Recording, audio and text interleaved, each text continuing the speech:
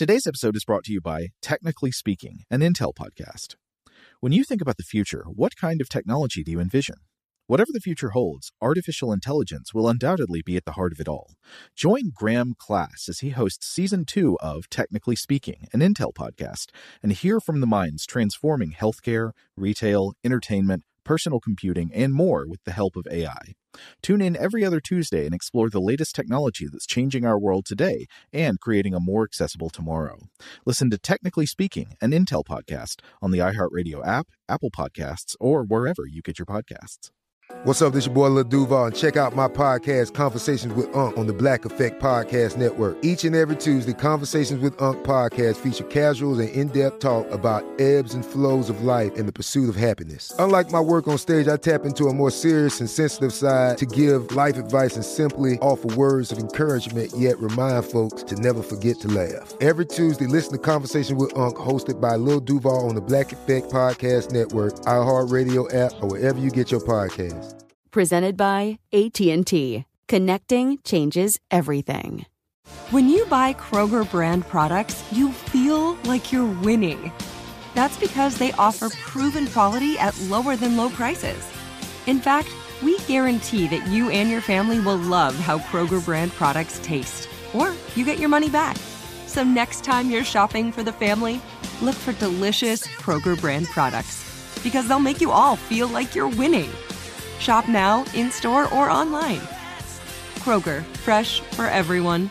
LASIK, LASIK.com. Have you been thinking about LASIK but not sure if you're a candidate? Just go to LASIK.com/quiz and take our free candidacy quiz. In just a few minutes, you'll know if LASIK is likely right for you. And if it is, we'll connect you with experienced LASIK doctors in your area. Start your journey towards 20/20 vision. Take our free candidacy quiz at LASIK.com/quiz. Yeah, LASIK.com. Easy to remember, so you know where to start. LASIK, LASIK.com. Welcome to Stuff to Blow Your Mind from HowStuffWorks.com.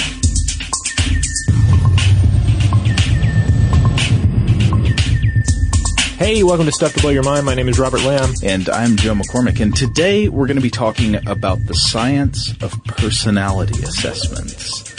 And full disclosure, we wanted to let you know that the reason we thought to do this topic today was that How Stuff Works actually hired an audience research firm to study our podcast audiences through surveys and statistical profiling. Yeah, and so you took that survey that we put up on Facebook. That's what that was all about. Yeah, and lest you think that this was just out of curiosity, you should always keep in mind that marketers and advertisers want to know everything about you, not because you're so interesting, but because it helps them sell you snack boxes and underwear. Yes.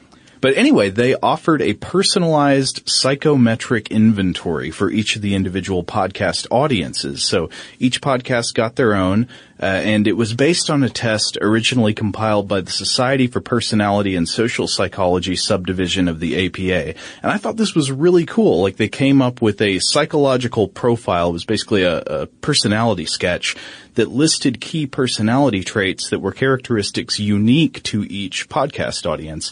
And so I picked like 5 of the traits they listed as unique to the archetypical Stuff to Blow Your Mind listener. So I thought you guys might be interested in this. Yeah, let's roll these out. And then as we do, you can just think, well, think to yourself, does that jive with my outlook on life and how I view myself? Yeah. So here we go. Number 1. You tend to be independent thinkers, hesitant to accept the statements of others without adequate proof. Number 2, you prefer a certain amount of change and variety and become dissatisfied when hemmed in by restrictions and limitations. 3, at times you experience varying degrees of social anxiety. Number 4, you are motivated by a strong desire for fairness and reciprocity in social situations. 5, at times you have serious doubts as to whether you've made the right decision or done the right thing.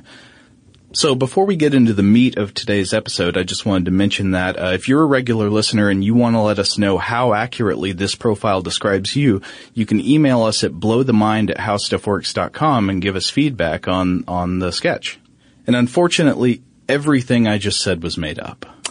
Yes, this is a little slice of fiction, a slice of necessary fiction to get into our topic today. Yeah, so there was no audience survey, no survey data. We just threw together that sketch from a few pre-existing generic descriptions. Yeah, hopefully nobody's upset about it. But if you are, you can contact How Stuff Works chief legal consultant, Richard W. Glazer. That's right. But be honest now. Were you thinking for a second, yeah, that sounds like me? I have to admit, when I read through them, even knowing that we had just made this up, I was thinking, yeah, that's how I view it as a co-host of the show. Yeah, I am completely susceptible to this effect we're going to talk about today. I think if I had been in the audience's position here, I would have been like, yep, that describes me, I think. At least in the kind of egotistical, self-absorbed, self-congratulatory way we sometimes all tend to be. I'm sure that I tend to be on the inside. Mm-hmm. If you weren't convinced, congratulations for being a skeptical know-it-all. But if you were convinced, don't feel ashamed, because you just displayed susceptibility to an effect that shows up in most humans, no matter how smart we are. And this is known as the Forer effect, F-O-R-E-R, or the Barnum effect. Both names refer to the exact same thing, and we'll probably use the terms interchangeably today, but mainly we're going to use Barnum effect in the podcast because that's easier to say out loud. Right. So the Barnum version of the name comes from the circus kingpin P.T. Barnum, and I'm thinking it could be ascribed to two different quotes attributed to Barnum, either that there's a sucker born every minute, which apparently he did not actually say, according to the internet. But it's just attributed to him a lot. Or that Barnum had something for everybody. And I think that latter one might be what's key here. Yeah, and if he didn't have something for everybody, he wanted to sell a product to everyone. Right, you know, exactly. This is the circus product is intended for a wide audience, and he wants to draw in as many people as possible. Yeah, he's got to push those jugglers, you know. But the Forer title comes from the American psychologist Bertram R. Forer. And he noticed this effect in a classic paper he published in the Journal of Abnormal and Social Psychology in 1949. And this paper was called The Fallacy of Personal Validation, a Classroom Demonstration of Gullibility.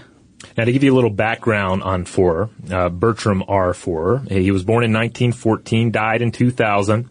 American psychologist, again, famous for this 1948 personality test on his students, but he served as a psychologist and administrator in a military hospital in France during the Second World War. And then he worked in L.A. At a veterans mental clinic, and also he had a private practice in Malibu. Yeah, so what did Forer test with his students? Forer had previously discussed with his students a sort of proto-personality quiz called the Diagnostic Interest Blank, or DIB. And this was a qualitatively evaluated test that he explained in the following language. He said, quote, "The DIB consists of a list of hobbies, reading materials, personal characteristics, job duties, and secret hopes and ambitions of one's ideal person. The test is interpreted qualitatively, and personality dynamics are inferred along lines similar to projective tests." So this is it's supposed to be qualitatively evaluated by a perceptive and trained professional, somebody who knows what they're doing.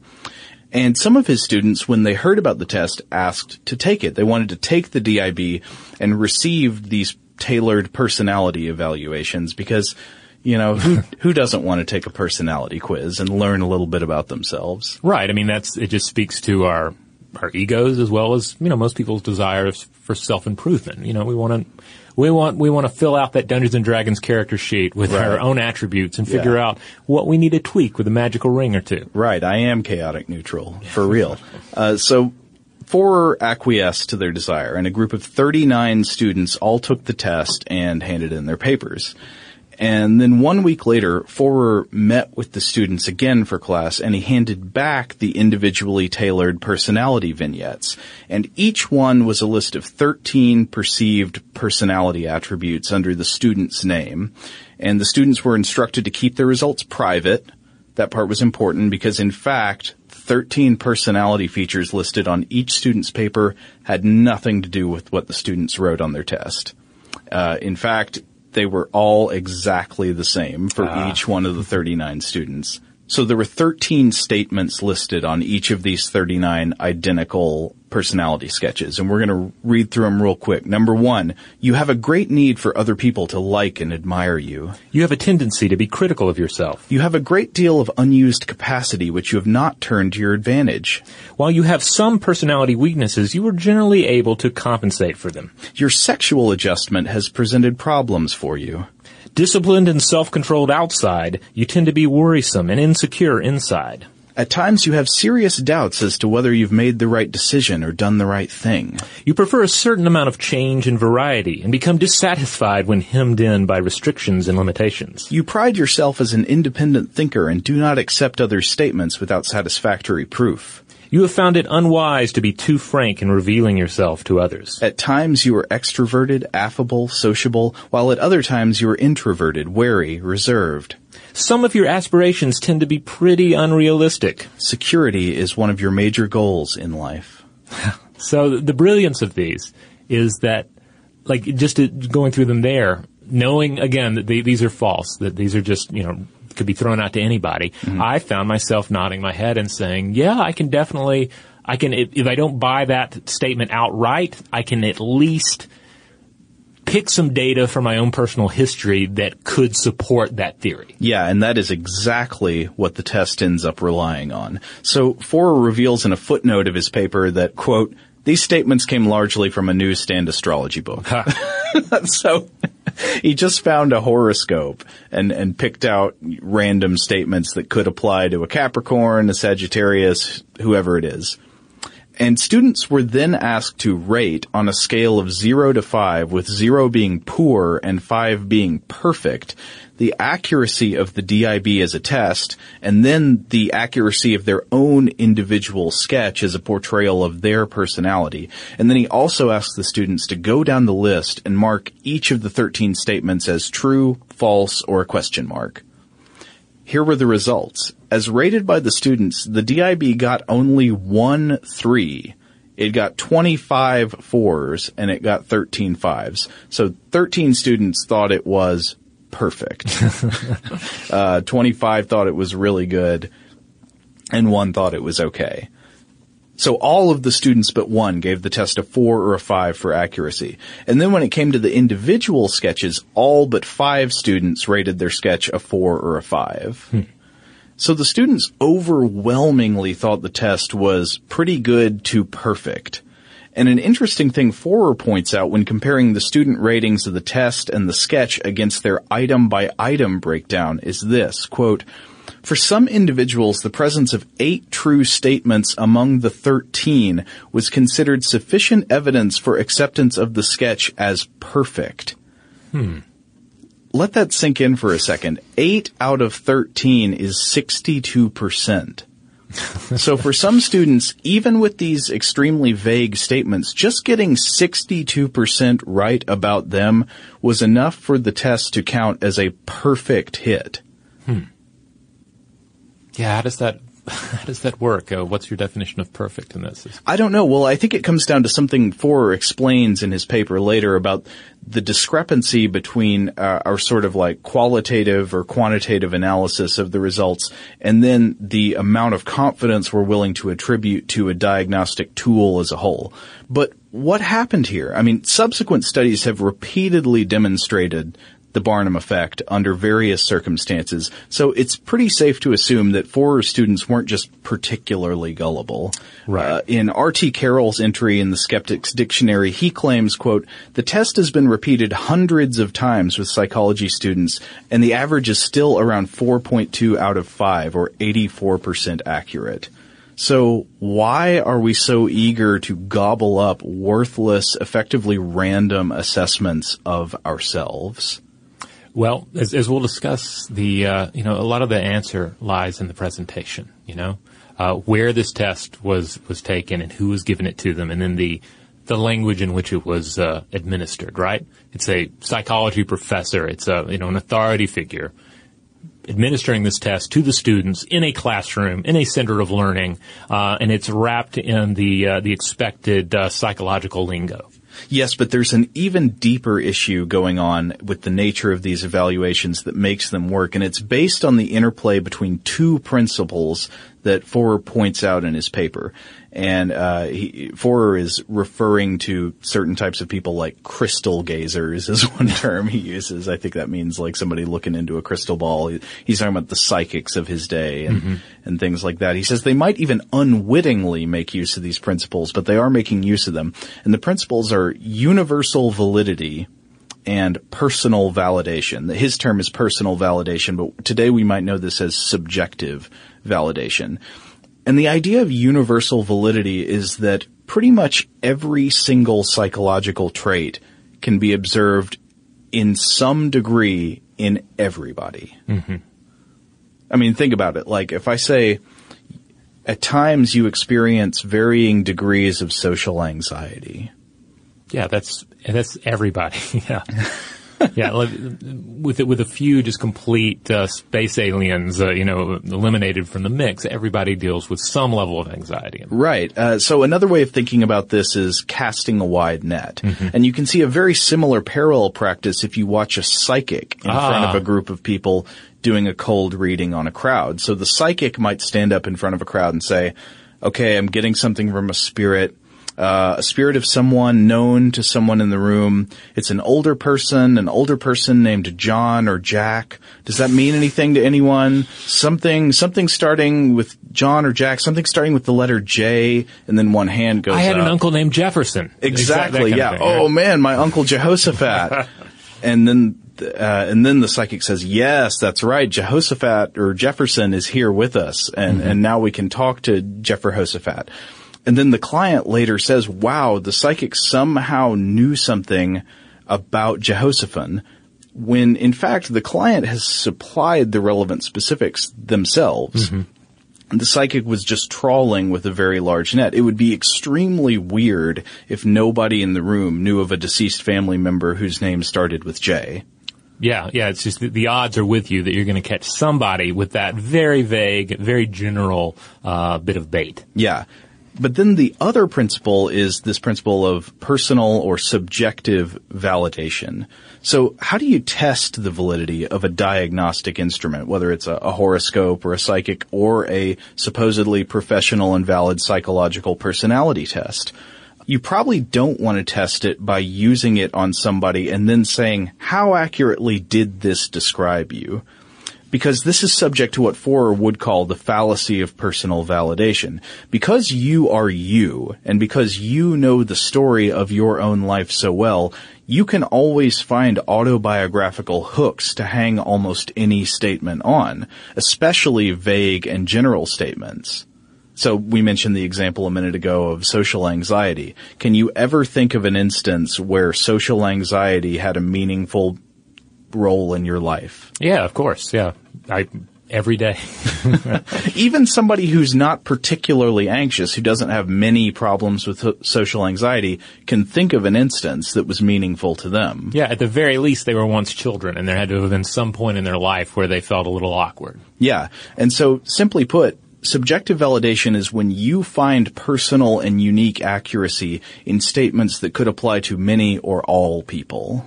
Yeah, and part of this just gets into our enormous capacity to place ourselves in any story, just the fact that we are empathic organisms. Yeah. We're always seeking meaning that relates to us. This sort of ties into something we talked about a while back in the Science of Coincidence episode, where, we're pattern-seeking creatures, and we're constantly trying to find the pattern that means something to me. Yeah. You're talking about our ability to even essentially put ourselves in the shoes of extreme cases. Yeah. This immediately makes me think of the popularity of any kind of fiction that deals with individuals with mental illness, or in extreme cases, serial murderers. Mm-hmm. Because if you have a well executed serial killer story, you still end up investing yourself in that person on some level. You end up empathizing with at least some aspect of their, ultimately broken psyche. Right, yeah. So if you can connect with the serial killer's relationship with his mother or something like that, you're like, oh no, is this really the story of me? Yeah, or like, I'm obviously thinking of Hannibal. Yeah, Hannibal actually came up a couple of times in my mind, looking through the research here. Yeah. I think it was Joyce Carol Oates has a book called Zombie that's essentially a retelling of the Jeffrey Dahmer case, but with a fictionalized account. Mm-hmm. And so even in this, you're reading in it, and you can't actually empathize with the murderous aspects of the main character, but ultimately it's about a guy who feels lost in life and doesn't exactly know where he fits, and who can't empathize on some level at some point in their timeline with an example like that. Right. Yeah. In a way, we're all that cannibal. Yeah. It makes me wonder if you administered a test like Forer's test, and you had all of the personality statements leaning more towards the darker and the insane, like what the acceptance level would be. Well, there actually is some commentary on that in the literature, and we can get to that in a bit.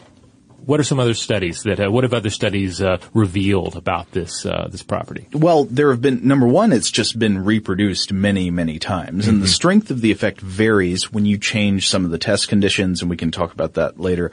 But there's a pretty consistent result that the subjects of personality assessments tend to rate assessments as highly accurate in a way that's unique to them, even though the statements within the assessment are vague and general, and sometimes even when many of the individual statements in the list are subjectively perceived as wrong by the client. Remember when we talked about the people who got 8 out of 13 right said that the test described them perfectly. So what's the impact of this in practice? Well, one of the things that Forer was personally worried about was that this could be used to validate or prop up the accuracy of very bad tools. So let's say you're an unscrupulous psychic or an unscrupulous psychotherapist. Mm-hmm. You can potentially use a combination of subjective validation and universal validity to get a very unhealthy amount of leverage over another person's common sense. And the exchange might go something like this. The psychic or unscrupulous psychologist makes a diagnosis of a person's personality, taking advantage of these, very vague general traits, and then leaning on the client's tendency towards subjective validation of the test. The client reads these things, like in the test we talked about, and says, yep, that's me, and then assumes that the psychic or the unscrupulous psychologist has access to powerful and accurate skills or diagnostic tools. Then the psychic or unscrupulous psychologist makes bolder, more specific, less credible diagnoses or predictions that might not have been accepted on the first go-round, but at this point the client thinks, well, he knew what he was talking about the last time, so he must know this time. I'm going to listen to him.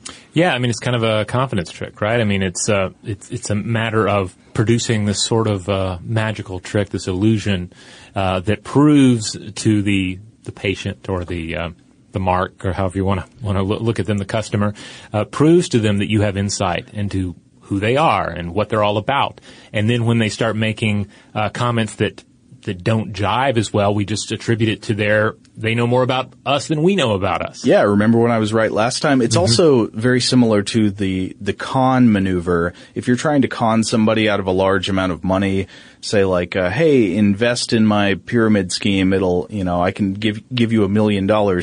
First, you ask for a very small investment, and then you pay out what you promised on that small investment, and then they say, wow, okay, well, it seems to work. And so then when you ask for a bigger investment, you can fly off to Hawaii with the money. You probably wouldn't fly to Hawaii. Where would you fly to? Cayman Islands.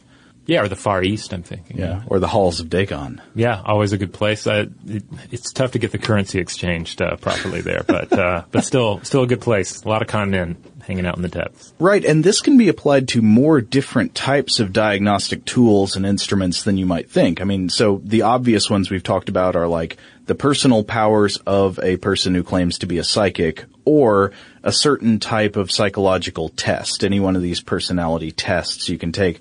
But other things might be methods of discerning personalities like graphology. Have you ever heard about graphology? Not until preparing this episode, no. Yeah, so Forer claimed that he was prompted to perform this experiment after he was accosted in a nightclub by a graphologist.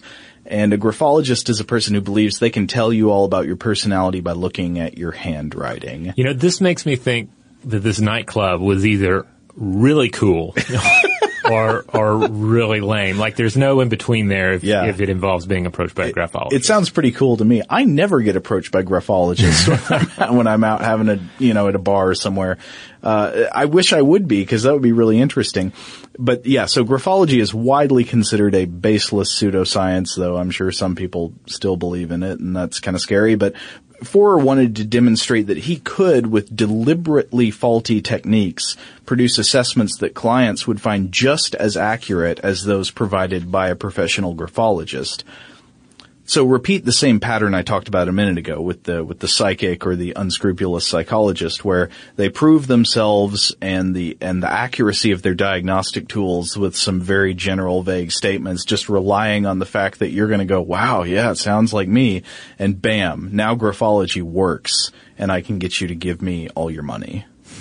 Shout out to Astepro for sponsoring this episode and providing us with free samples. Rob, as the local host with allergies here, they sent you some of their nasal spray to treat your allergies. What was your experience like? Yeah, that's right. I always wrestle with the pollen a bit when it rolls in during the spring, so they sent me the little nasal spray. I tried out the product, and yeah, it sure did help me get on top of my symptoms for the day. And it's so fast-acting, it was already kicking in before I left the house. Astepro is a first-of-its-kind nasal allergy spray. It's the fastest 24-hour over-the-counter allergy spray. It starts working in 30 minutes, while other allergy sprays take hours. Astepro is the first and only 24-hour steroid-free allergy spray. Astepro delivers full prescription-strength indoor and outdoor allergy relief from nasal congestion, runny and itchy nose, and sneezing. Get fast-acting nasal allergy symptom relief with Astepro. Go to asteproallergy.com for a discount so you can get Astepro and go today. ASTEPRO allergy.com. Astepro and go. Use as directed for relief of nasal congestion, runny nose, sneezing, and itchy nose due to allergies. Today's episode is brought to you by Technically Speaking, an Intel podcast. When you think about the future, what kind of technology do you envision? Whatever the future holds, artificial intelligence will undoubtedly be at the heart of it all. Join Graham Class as he hosts Season 2 of Technically Speaking, an Intel podcast from Ruby Studio in partnership with Intel. Explore the future of technology that's rapidly evolving our world today with the help of AI. There's still so much work and research needed to fully understand the power and potential of AI, and Intel is at the forefront of implementing AI in revolutionary technology that's changing the world we live in for the better.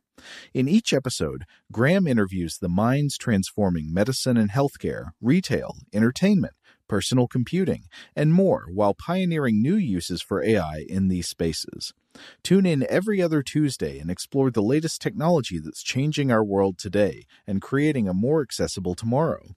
Listen to Technically Speaking, an Intel podcast on the iHeartRadio app, Apple Podcasts, or wherever you get your podcasts. Xfinity has free premium networks for everyone this month, no matter what kind of entertainment you love. Addicted to true crime? Catch killer cases and more spine-tingling shows on A&E Crime Central. Crave adventure? Explore Asian action movies on Hi-Ya. Searching for something extreme? Check out skating, snowboarding, and more on Fuel TV Plus, the global home of action sports. And find crowd-pleasing bops on iHeartRadio's Hit Nation playlist. There's new free shows and movies to love every week. Say free this week in your Xfinity voice remote.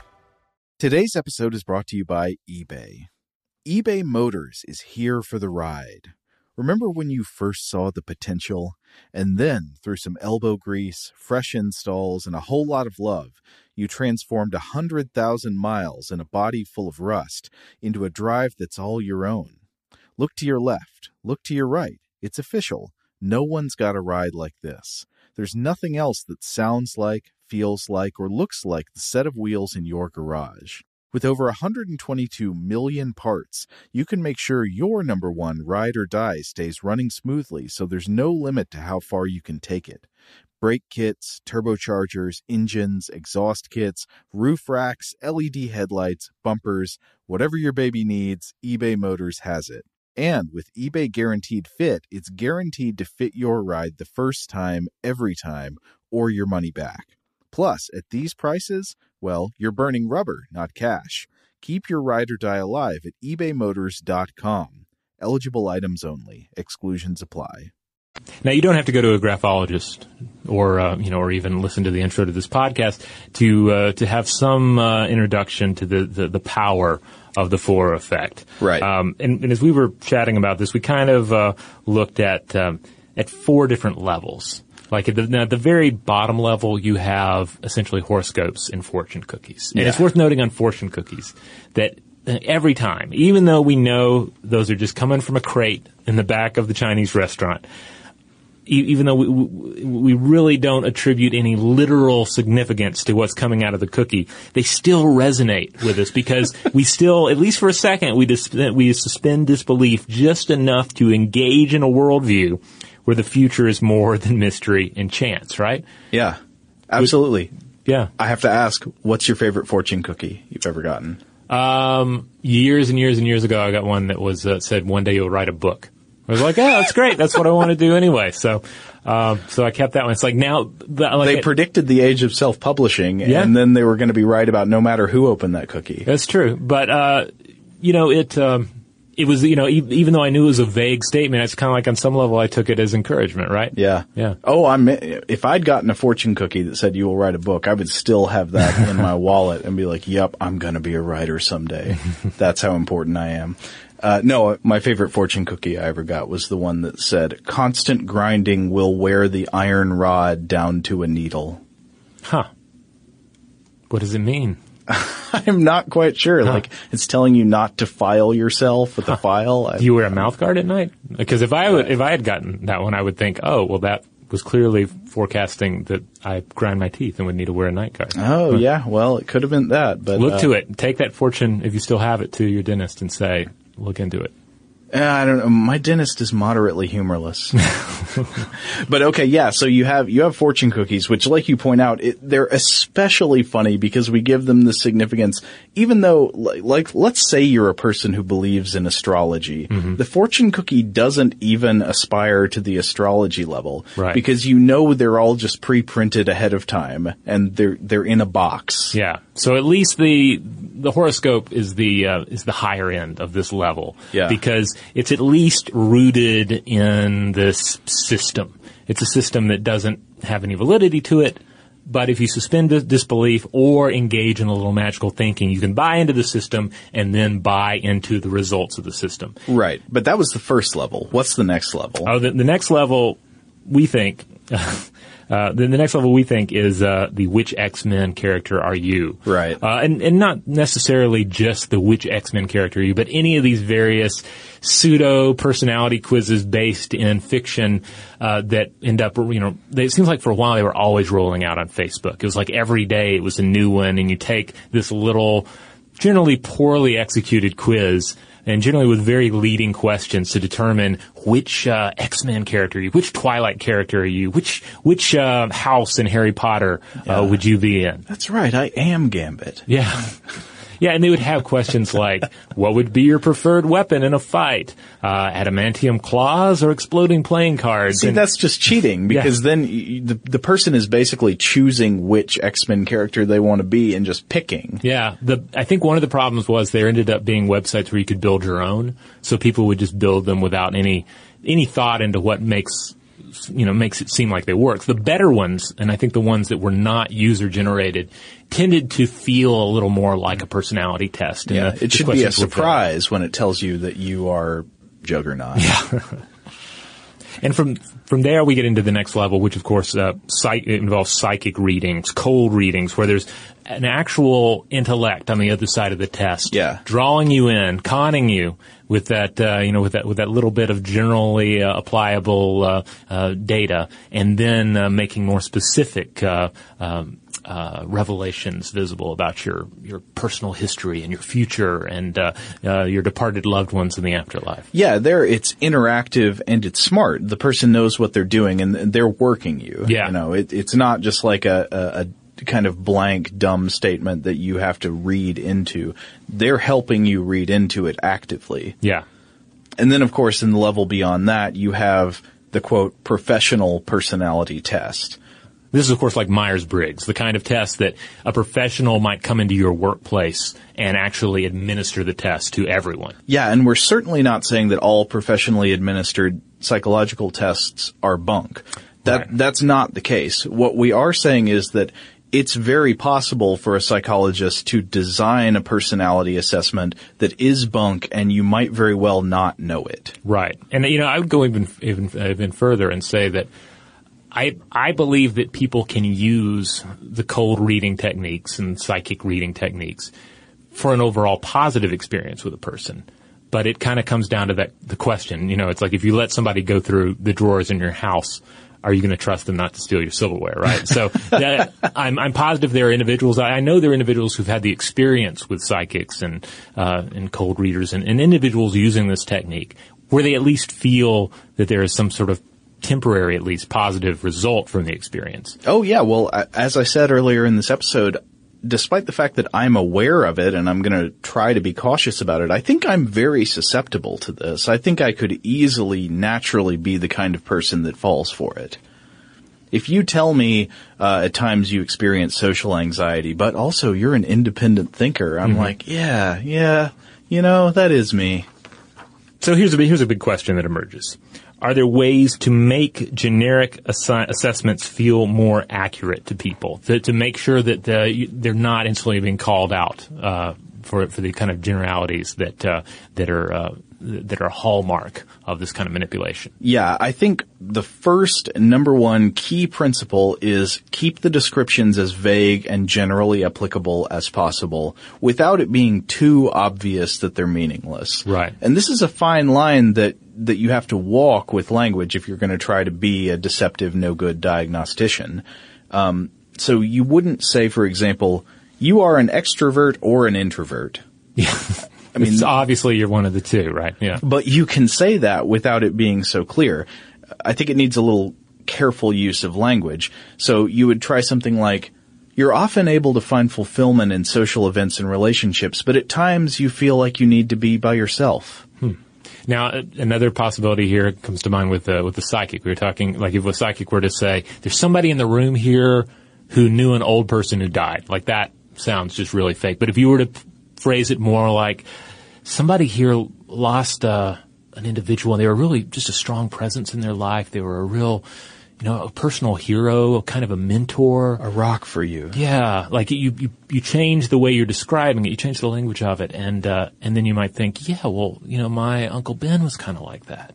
Mm-hmm. Without it just being like, who's an old person I know that died? Oh, I can choose from 6, Right. But it's still general enough that you could just throw that out there and see what you catch. Yeah, you're creating the illusion that you're narrowing the scope without really narrowing it by much. Right. So choose your words carefully. In fact, I wanted to highlight, it's in the spirit of one of my favorite quotes from Calvin and Hobbes, which is when he's talking about how he used to hate writing assignments for school, but then he decides he loves them because he says, quote, "The purpose of writing is to inflate weak ideas, obscure poor reasoning, and inhibit clarity." That's kind of true. So there are some specific words that will be very useful to you. Useful modifiers like some. Mm-hmm. Isn't that a great word? Because some could mean anything from 1% to 99%. It includes all options except none or all. Yeah. It's like saying, if you were to say, you're a real dirtbag. And you're like, I don't know if the psychic really knows me. Sometimes you're a real dirtbag. And then you have to think, well, maybe I am. Whether you're mostly a dirtbag or only occasionally a dirtbag, that's true. Yeah, there's got to be at least some moment in your personal history where you're like, I was kind of sliding towards the dirtbag level of the spectrum on that one. Yeah, so sometimes, some, and then at times. That's a great one because at times, that sounds like psychological test language, too. Today's episode is brought to you by Technically Speaking, an Intel podcast. When you think about the future, what kind of technology do you envision? Whatever the future holds, artificial intelligence will undoubtedly be at the heart of it all. Join Graham Class as he hosts Season 2 of Technically Speaking, an Intel podcast from Ruby Studio in partnership with Intel. Explore the future of technology that's rapidly evolving our world today with the help of AI. There's still so much work and research needed to fully understand the power and potential of AI, and Intel is at the forefront of implementing AI in revolutionary technology that's changing the world we live in for the better. In each episode, Graham interviews the minds transforming medicine and healthcare, retail, entertainment, personal computing, and more while pioneering new uses for AI in these spaces. Tune in every other Tuesday and explore the latest technology that's changing our world today and creating a more accessible tomorrow. Listen to Technically Speaking, an Intel podcast on the iHeartRadio app, Apple Podcasts, or wherever you get your podcasts. Xfinity has free premium networks for everyone this month, no matter what kind of entertainment you love. Addicted to true crime? Catch killer cases and more spine-tingling shows on A&E Crime Central. Crave adventure? Explore Asian action movies on Hi-Ya. Searching for something extreme? Check out skating, snowboarding, and more on Fuel TV Plus, the global home of action sports. And find crowd-pleasing bops on iHeartRadio's Hit Nation playlist. There's new free shows and movies to love every week. Say free this week in your Xfinity voice remote. Today's episode is brought to you by eBay. eBay Motors is here for the ride. Remember when you first saw the potential? And then, through some elbow grease, fresh installs, and a whole lot of love, you transformed 100,000 miles and a body full of rust into a drive that's all your own. Look to your left. Look to your right. It's official.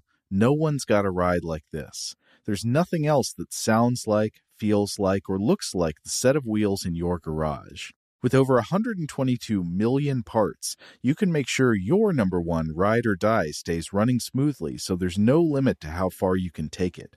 Brake kits, turbochargers, engines, exhaust kits, roof racks, LED headlights, bumpers, whatever your baby needs, eBay Motors has it. And with eBay Guaranteed Fit, it's guaranteed to fit your ride the first time, every time, or your money back. Plus, at these prices, well, you're burning rubber, not cash. Keep your ride or die alive at ebaymotors.com. Eligible items only. Exclusions apply. Okay, picture this. It's Friday afternoon when a thought hits you. I can waste another weekend doing the same old whatever, or I can conquer it.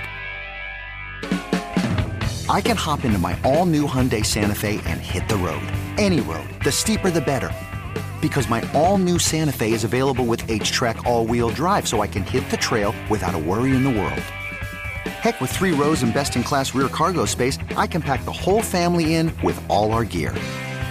We've got available dual wireless charging for our phones, so we'll never lose touch with civilization, and we won't lose touch with the primordial power of Mother Earth. So which is it? Waste the weekend or do something a little more epic? And conquer it in the all-new Hyundai Santa Fe. Visit HyundaiUSA.com or call 562-314-4603 for more details. Hyundai, there's joy in every journey. At the same time, you want to convince the mark here that the Barnum profile is unique, right? Yeah. And this was key in Forrest's experiment. And he actually described the following scene. After he had collected feedback on the test, he said he was going to read a list of selected traits out loud. And if the students had the trait on their profile, they needed to raise their hand. After Forrest read the first trait, every hand in the room went up, and then the students burst out laughing. The moment the students realized their profiles were not 100% unique, that's when they instantly knew the personality sketch was bunk. Right. So in this, we get into the whole fortune cookie scenario. Like, if you know all the fortune cookies are the same, the only way you're going to get into it is if you suspend disbelief, or even just, it's hard to even have the magical thinking cranked up high enough to buy a fortune cookie. It's amazing how much that works. I mean, even knowing what we know about fortune cookies, not thinking they're magical. Imagine if you were sitting at a table and everybody opened their fortune cookie at the Chinese restaurant and they all had the same fortune on them. Right. It wouldn't even feel as significant to you as it normally does when you normally know it's not significant. Right. But if you have at least the illusion that it's been personally prepared for you, like, nobody does this, but what if the fortune cookie chef came to your table as if they were going to, custom your guacamole. Fortune. Yeah, and, did some sort of, I don't know, some sort of ritual, right? Or it, did some, maybe scanned you with some sort of device and then read it out on a meter and then wrote it down. If you had tableside fortune preparation. Tableside fortune cookie preparation. This could be big. This would allow you to perceive it as an individualized exercise, and then of course you would buy it. Even if it's like one of those really horrible fortune cookies that just throws out some little adage rather than even attempting to forecast your future. Yeah. So here's another one. Be flattering. Flatter the person. One of the findings of a 1985 literature review by Dixon and Kelly was that there's some evidence that positive or favorable assessments are more readily accepted as accurate. So if you're reading a list of traits that are your feedback from the personality test you took, if they're mostly negative, you're less likely to say this is very accurate than if they're mostly positive. And it doesn't have to mean that they're all positive. In fact, I would think that might not work if they're all just glowing reviews of you. So what I would do if I was designing one of these is make it 80 to 90% really nice things about you, and then a couple of harmless criticisms. Mm-hmm. Yeah, you want to have it, it's kind of like buying a character in fiction, right? Yeah. They need to have some flaws. They need to have some strengths. You need to be able to get behind the idea that this is a real person. But they have to be overall likable, or nobody's going to buy them as the protagonist. Yeah. I don't know if that's true for fiction, because who doesn't love Snake Plissken? He has positive attributes. Yeah, I guess so.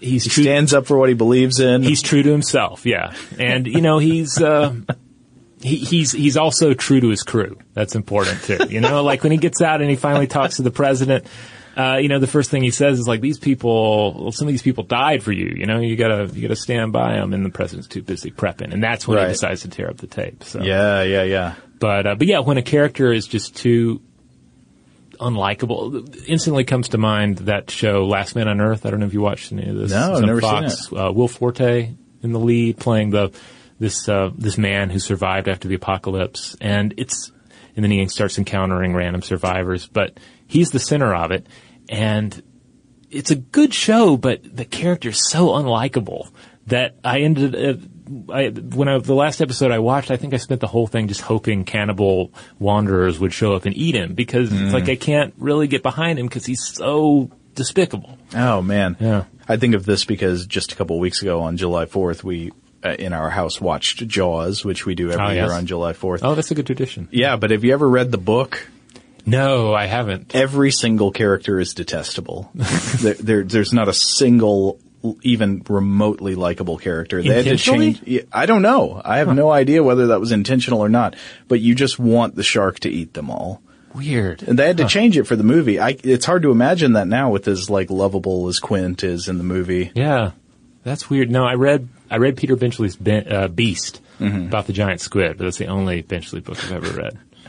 Yeah. I've never ventured into the Benchley deep cuts. Well, it's the only cut I've listened to. But it was fun in the day. Somebody fights a giant squid with a chainsaw. Right.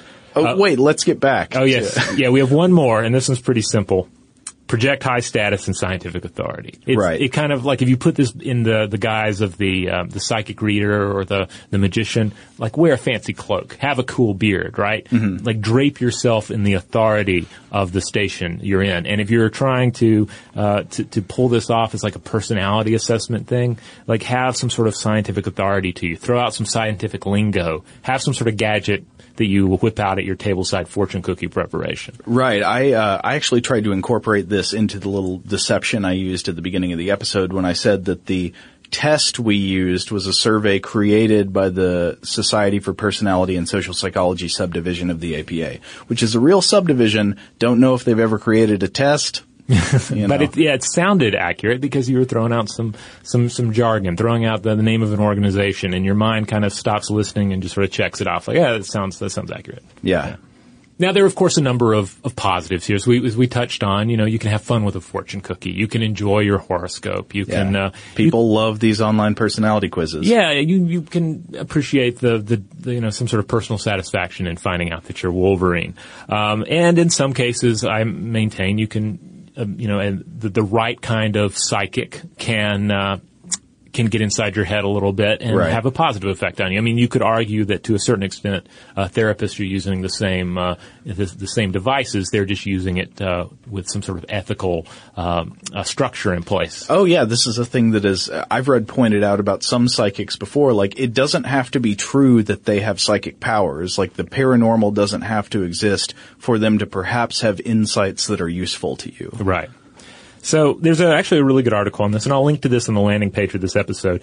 Susan Krause Whitbourne's "When It Comes to Personality Test, a Dose of Skepticism is a Good Thing," and this is from Psychology Today. And she presents, first of all, the dark side of the Forer effect as really coming down to three key things.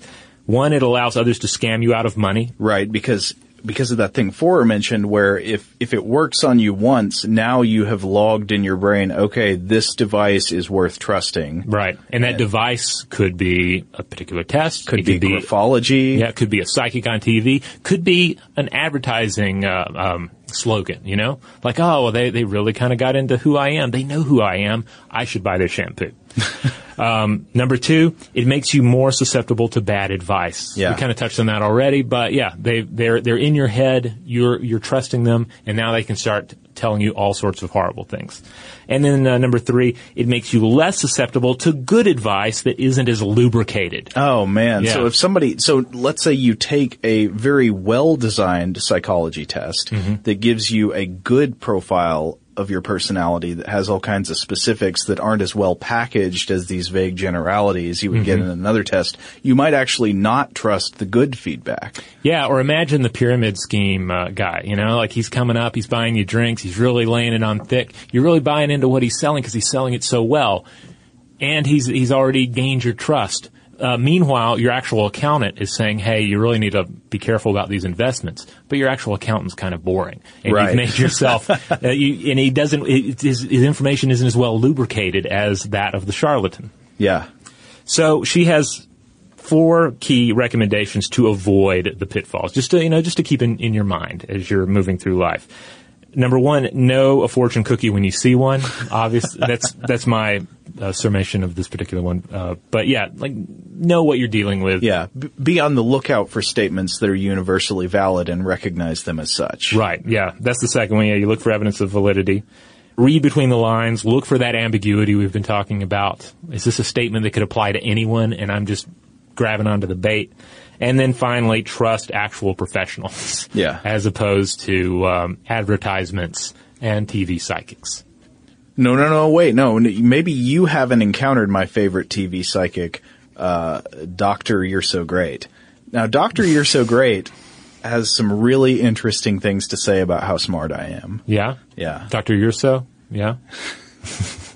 Well, they can be very convincing. I don't watch as much TV these days, and not like in the old days you turned on the TV and you just had to absorb what it gave you. So I don't even know what's out there. Are there YouTube psychics the way there used to be TV psychics? I would hope so, but like there was the guy with the gray plastic hair. Do you remember him? No, what is that? Oh goodness, I should have thought to look him up before the podcast episode. But it was like this just normal looking kind of doughy dude, and he had hair that was seemingly made out of plastic. I just Googled psychic gray plastic hair, and the first result is Dorian Gray syndrome. Well, now I'm even more intrigued, as that this man may have suffered from some sort of disorder that involved an aging painting, but certainly there was just a whole rogues gallery of TV psychics back in the day. Certainly. But they're each unique, one and all. Yeah. But again, there's still the other positive side to this is that it allows us to really get into our music, right? Oh yeah, of course. We were talking about this the other day with the general lyrical themes of pop music, and I was thinking about this in contrast to the way you handle specificity versus generality in fiction. If you're writing a short story or a novel or something like that, you don't want to sketch characters in a general way. You want to sketch them in a specific way to have interesting, unique details that make them who they are. Right. For some reason, in fiction, we connect better with specifically drawn characters. But in pop music, very often, if you look at the lyrics, they are utterly devoid of specifics. They're doing this game where you paint an extremely vague generalities that could apply to almost any person at any time. And people do seem to respond to that. Yeah, because often the generalities are, kind of mantras that you can get behind, statements of power, like I remember, when I would listen to Nine Inch Nails in high school, there would be it seems like in more than one song he would throw in that line, "Nothing can stop me now," and it'd be, kind of a dark gothy Nine Inch Nails way, but you listen to it, you're like, yeah, nothing can stop me now. You're kind of pumping yourself up with it. This is about my life. Yeah. Because I am facing a challenge that I should not be stopped from. Right. How did he know so much about me? Trent just knows. Trent is a man of insight. Likewise, another one for me, several years back, like a definite pop example, the band LaRue had a track, Bulletproof, where the chorus was, "Next time, baby, I'll be bulletproof." And I don't know what's even possibly it was specifically about, but even, I would listen to it and it was a catchy tune, and I would think, yeah, I'm going to be bulletproof. You can't stop me. Yeah. So, same kind of. It's the same. Yeah. It's the Trent principle. The Trent principle. How about yourself? Any pop songs that resonate with you? Yeah, just looking back in my history in my music player app, I think it's funny looking at the contrast between different types of lyrics. Like one of the things I see is Loretta Lynn's "Don't Come Home a Drinkin' with Lovin' on Your Mind." Okay. Which, I mean, that's a pretty specific song. That tells a specific story. On the other hand, you've got "Don't Stop Thinking About Tomorrow." Yeah. I mean, that's how much more general could it be? You could be like, wow, they really got me because I'm thinking about the weekend, or that, I'm going to get something done tomorrow. The Mac knows how we think. Right. And of course that does underline the two big trends in song, right? You have those ultra specific songs, or even narrative songs. Yeah, like I'm thinking like Gordon Lightfoot type of vibe, where you're telling a very definite story about a particular scenario and with its own ups and downs. And then on the other side, "Don't Stop Thinking About Tomorrow." Yeah. The generic anthems that you can just copy and paste your life onto. Indeed, the classification of anthems is key. All right, so there you have it.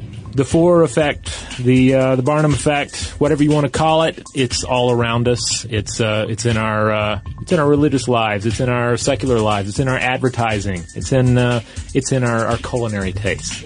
So we know that everyone has something to share on this particular topic, so we'd love to hear from you. In the meantime, check out StuffToBlowYourMind.com. That is the mothership. That's where you'll find all the episodes. You'll find blog posts, videos. You'll find links out to our social media accounts. We're on Facebook, Twitter, and Tumblr. And if you want to let us know how you reacted initially to our story about the audience survey, or if you want to tell us a story you have about somebody falling for the Forer effect or the Barnum effect, you can let us know at blowthemind@howstuffworks.com. For more on this and thousands of other topics, visit howstuffworks.com.